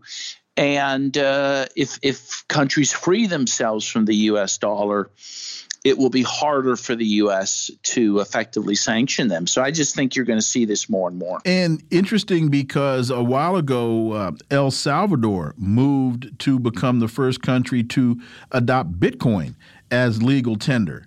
And President Nayib Bukele, he's planned to spend $225 million on the rollout, including a $30 credit in Bitcoin to those who take up the, how you pronounce it, Chivo? So that's just an example of not only moving off of the dollar, but when you start talking about moving to Bitcoin, I mean, that's really, really futuristic and progressive. Yeah, well, and remember that some years ago, Maduro created the Venezuelan petro cyber currency, which has done very well.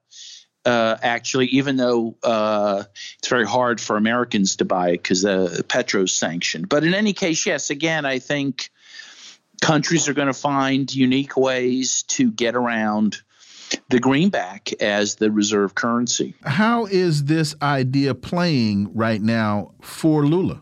I think very well. I think that I think people in the global South are tired of being pushed around by the United States. Of course, in Brazil, they know now, if they didn't know before, that the U.S.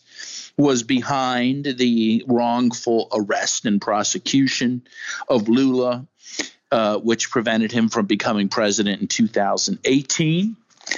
And so they know the power of the United States, and they want to get out from underneath the thumb of the U.S. This would be a model similar to that of the euro and would contribute to the integration and strengthening of the monetary sovereignty of the region.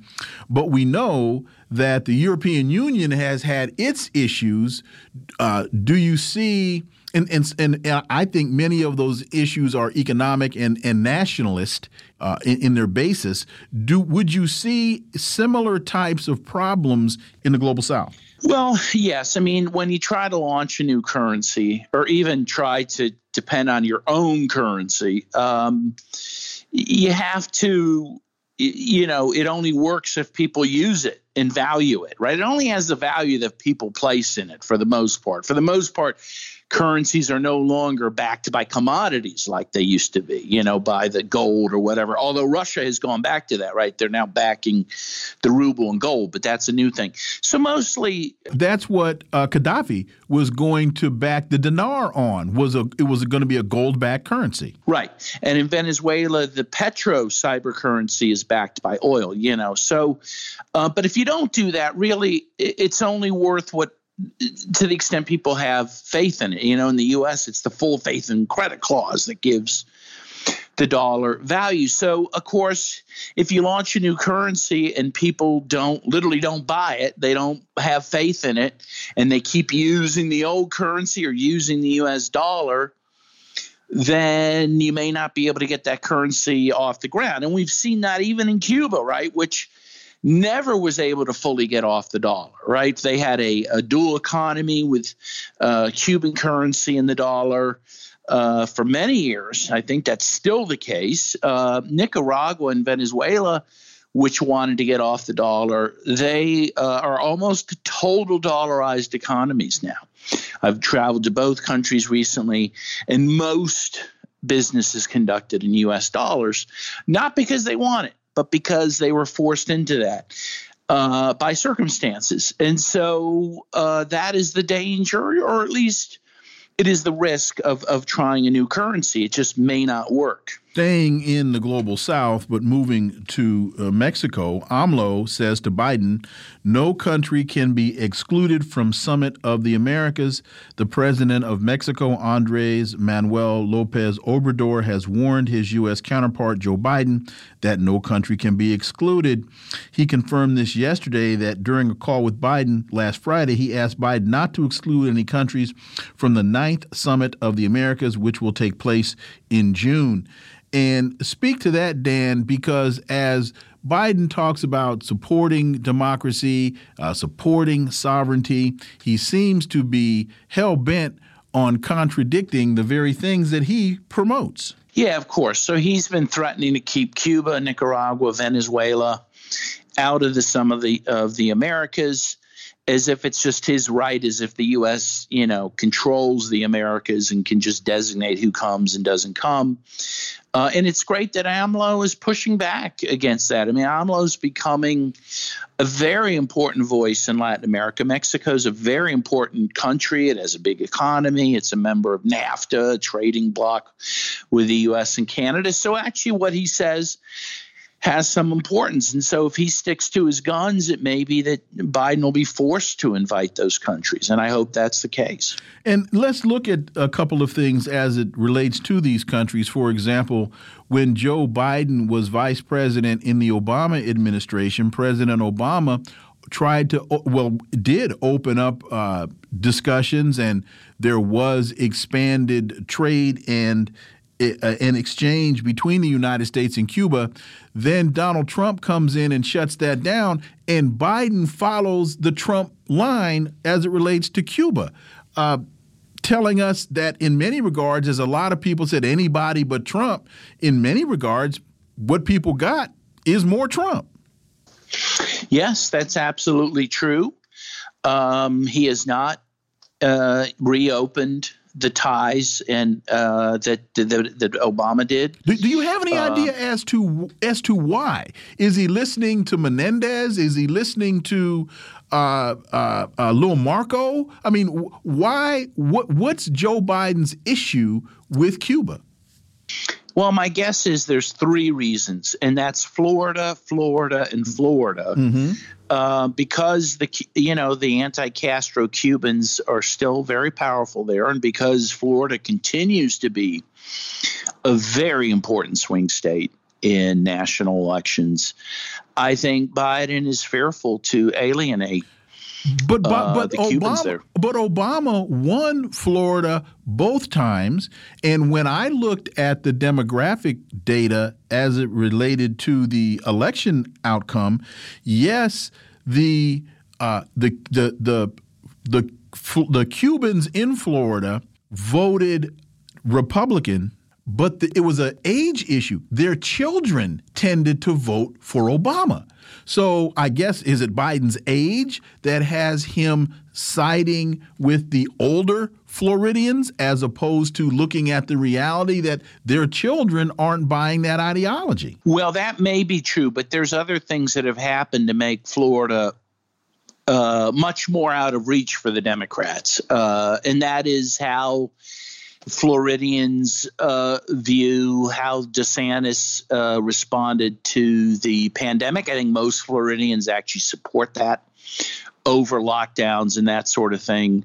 And frankly, some of DeSantis's conservative social positions, a lot of Floridians like. And I mean, the last I've seen in the last week, and I have happened to see this, that, in fact, the Democrats are putting less money into Florida now because they think now it may not be in play at all as a national in national elections. And so, yeah, definitely, I think Biden has seen that, or his people have seen it, and that may be one reason that he's not restoring the greater ties with Cuba. Quickly, to follow up on this, one more point on the Cuba thing. I saw American agribusiness backing the policy towards Cuba, Archer's, Daniel Midland, and many of the other meat producers, because they see that as a very strong market for them. Of course, we know what the cruise industry and what the airlines want to do. They want to fly into Cuba. They want to sail into Cuba. So there's a lot of money here that I don't understand the politics. Yeah, well, I agree with you. And that's been true for years. It's been true for years. The agribusiness and tourist industry have wanted to open up Cuba. And this is a case where, a unique case almost, where profits and corporate interests are trumped more by ideological and purely political interests emanating out of Florida. May Day march in Caracas, Venezuela issues $2,200 bonus to retirees. This past Sunday, the Workers' Day march was celebrated. And again, President Maduro offers $2,200 bonuses to retirees. People in this country may not see that as a lot of money, but I think it was more symbolic than it was value. Yeah, although I do think it means a lot to people. And it does show, I think what it does show, too, is how the Venezuelan economy is bouncing back. I mean, that they were able to do that. What Maduro has done is nothing less than miraculous. I mean, the U.S. sanctions cut Venezuela's revenue to literally $0 at one point. Now they're expecting 20% growth this year. And so, yeah, I think Maduro wants to make a point of using that, economic gains, and he wants that to translate to improvements in the lives of working people, which is terrific. Final point, U.S. courts delay decision on Alex Saab's diplomatic immunity. Saab remains in prison. What's happened here? Yeah, well, the big thing to get Saab out of prison and back home to Colombia is if he were recognized as having diplomatic immunity, because then the U.S. shouldn't have arrested him to begin with, and he should be released immediately. And frankly, I think that what they're doing to Saab, what they're doing to Julian Assange, without successfully trying him, they're just going to keep him in jail for as long as they possibly can. Golly. Dan Kovalik, as always, thank you so much for your time. Greatly, greatly appreciate that analysis. We look forward to having you back. Thank you. Always Dan. my pleasure. Thank you, Dan. Folks, you're listening to the Critical Hour on Radio Sputnik. I'm Wilmer Leon. There's more on the other side. Stay tuned.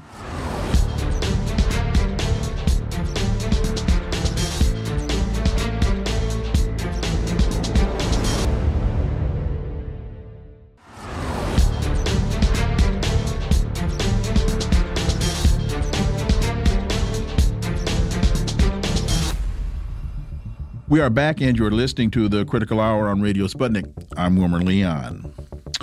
Orinoco Tribune has a piece entitled Imperialism by John Parker. And John writes, the word imperialism has been used and misused often as the crisis in Ukraine continues. An understanding of its meaning is important in any analysis. For insight into this, let's turn to my next guest. He's the national organizer for Action for Assange, Steve Poikonen. Steve, as always, welcome back. Wilmer, it's great to be here. So John Parker continues, disinformation and misdirection abound. Why? To sell the public U.S. imperialist wars. The mislabeling as imperialist towards any enemy of U.S. imperialism is one tactic used to deceive.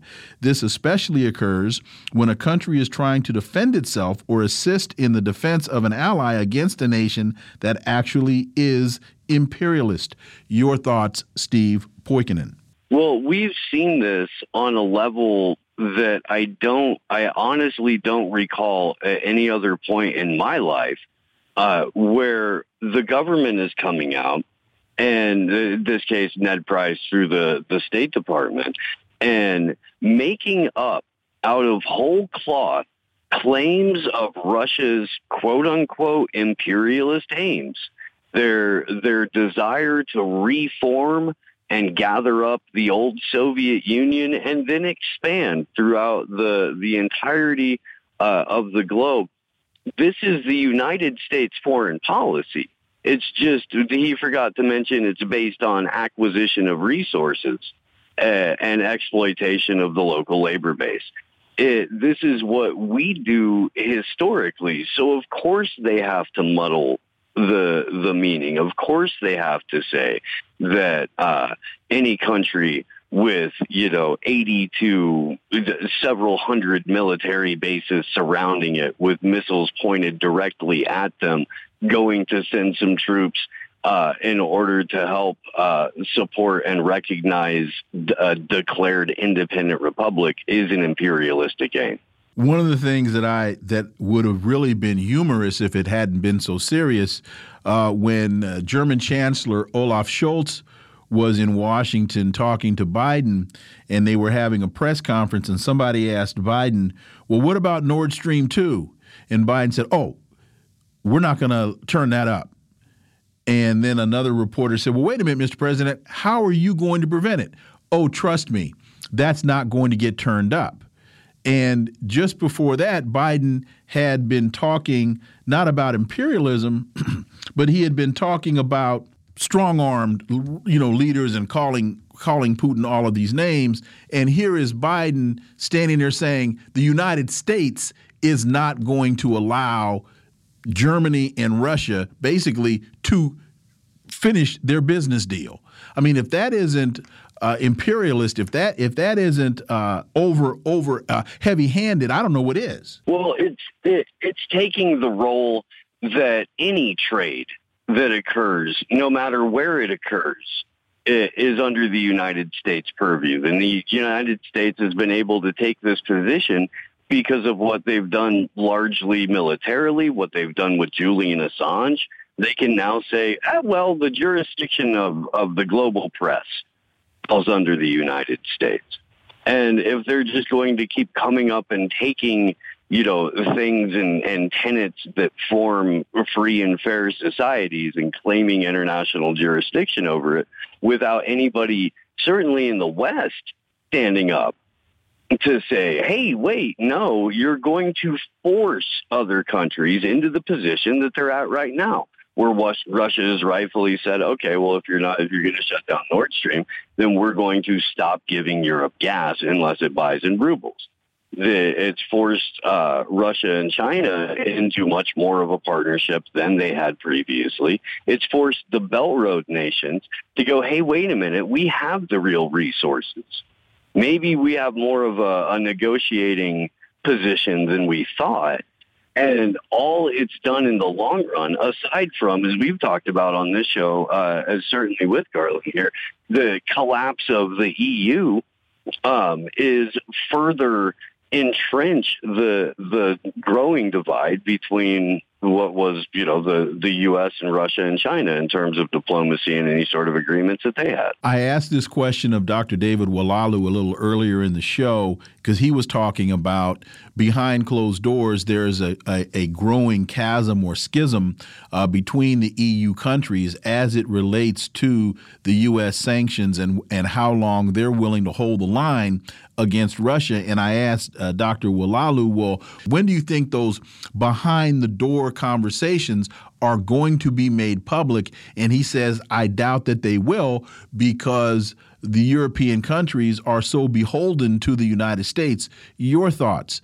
As gas in Germany becomes more expensive, as the business interests in Germany are now complaining to Olaf Scholz, look, man, you're going to cause a catastrophic impact on our economy as France now is paying exponentially higher prices for gas. When do you think, or do you think, that some of those European governments are going to turn on the United States for their own interest? What when the bills for the air conditioning come due? You know what I mean? Like when the rubber really meets the road in terms of when the people in France or the people in Germany that, let's be honest, we're not afraid of protest. We've been out, pretty much consistently through, at least in France, throughout the last several years. There was a break in the yellow vest during the earlier parts of lockdown, but they've been out fairly consistently since. Germans were out in the streets throughout most of 2021. So these aren't people who are hesitant to take their cause into the street. So I think as soon as they really see the price point double, triple, maybe quadruple, depending on how bad the crunch is, they're going to go, hey, wait a minute. Not only is this not sustainable, we quite literally cannot in the moment do this. You had your chance. Now it's ours. The United States got involved in Afghanistan, and we were there for, 22, 23 years, pumped a whole lot of money, pumped a whole lot of weapons into that country. And from that, Al-Qaeda comes from the Mujahideen. We're seeming to do a very similar thing in Ukraine. We're pumping a whole lot of money. We're pumping a whole lot of weapons into the country. What do you think happens to those weapons when the dust settles? Whether it's tomorrow or 15 years from now, what do you think happens to other than Russia blowing them up as they cross the border? But the weapons that successfully make it into the country, what do you think happens to those weapons? Whose hands do they wind up in, and whose interests, or who do those weapons get pointed at as the Azov Brigade and the right sector get better and better weapons from the United States? Well, and that's the question, isn't it? Because the U.S. certainly doesn't have the answer. They can't keep track of the shipments once they touch ground. We did a story on this on the AM Wake Up the other week, where there's zero accountability in Ukraine. And Ukraine was sort of set up as that state anyway. So now what we effectively have is, basically like an open air casino or an open air bazaar where anyone with weapons or humans or drugs or what have you, the ability to commit cyber crimes, it has different autonomous zones where they can operate. It's arguably the world's largest black market right now, and there's zero accountability. So the answer, whose hands do they wind up in? Whoever manages to get a hold of the shipment first, and depending on who they sell it to, because really there is zero way of finding out until it's a little bit too late, or until somebody embeds themselves with a group to do an expose. Or until an airliner gets taken down because one of these SAMs or one of these other type missiles finds their way into the wrong hands and they decide that they're going to extract their pound of flesh by taking down some airliner. And there's going to be nothing but scores to settle for the next 20 or 30 years coming out of Ukraine. The Saker has a piece, Queen and King set out on the chessboard when a broken empire warns that geopolitics is back. We all know what that means. They write, it is clear that a new world will emerge from the current conflict in Ukraine, but this has been known since the Anglo-Saxon Bretton Woods system was declared bankrupt a good 3 years ago. So they don't believe there will be any major concessions at this stage of the game from either side and who are fighting in Eastern Europe, neither from the Ukrainian pawns nor the smaller EU pieces. What do you think, Steve Poikonen, about who cries uncle? How does this thing get settled? And I think it ultimately get settled with the U.S. doing what we have done with every conflict for the last 50 or 60 years, that we have created, then cried foul against whatever nation state we say that we're now being forced to go in to defend the honor, liberty, and or democracy of, and then getting bogged down into a waste of blood and treasure, and at some point spiking the football, declaring victory, and trying to melt away as quickly as possible without anyone catching the fact that the tail has been tucked between our legs. I don't know if we're going to be able to pull it off as, I don't know, I hesitate to use the word elegantly as we have in the past, but if that gives you any kind of idea of the bar where I'm setting it, it's the whole thing is going to look like the collapse of Saigon, except for the people in the West are going to be feeling the impact of it in their towns. You cannot compete with real resources as a speculator class if you're not manipulating the currency. And we're seeing currency take a whole different direction with this now. So as the United States loses its control on manipulating world currency, and that falls into the hands of different actors and manipulators, the real consequences of trying to control an empire via asset speculation and resource acquisition is going to come full circle and be very, very evident in ways that people who are used to comfortability are not going to like at all. Is the United States going to have to put boots on the ground? They want to really, really, really bad. Really, really, really bad. I hope not, but we've got Antony Blinken saying that this is going to go through the year. We've got other members of both defense and state saying that, they're committing more and more dangerous weapons. We just sent ghost drones to accommodate the Switchblade drones that we've already been sending. These are acts of war, Wilmer. I don't know any other way to put it. So if they're not talking about sending, what do they call them, special advisors, right? Or a special training, special training group, by the summer, I will be very surprised. As we hear about more and more weapons being sent in, I'm getting the sense that the Ukrainians, with the exception of the Nazis in Ukraine, are getting fed up with this.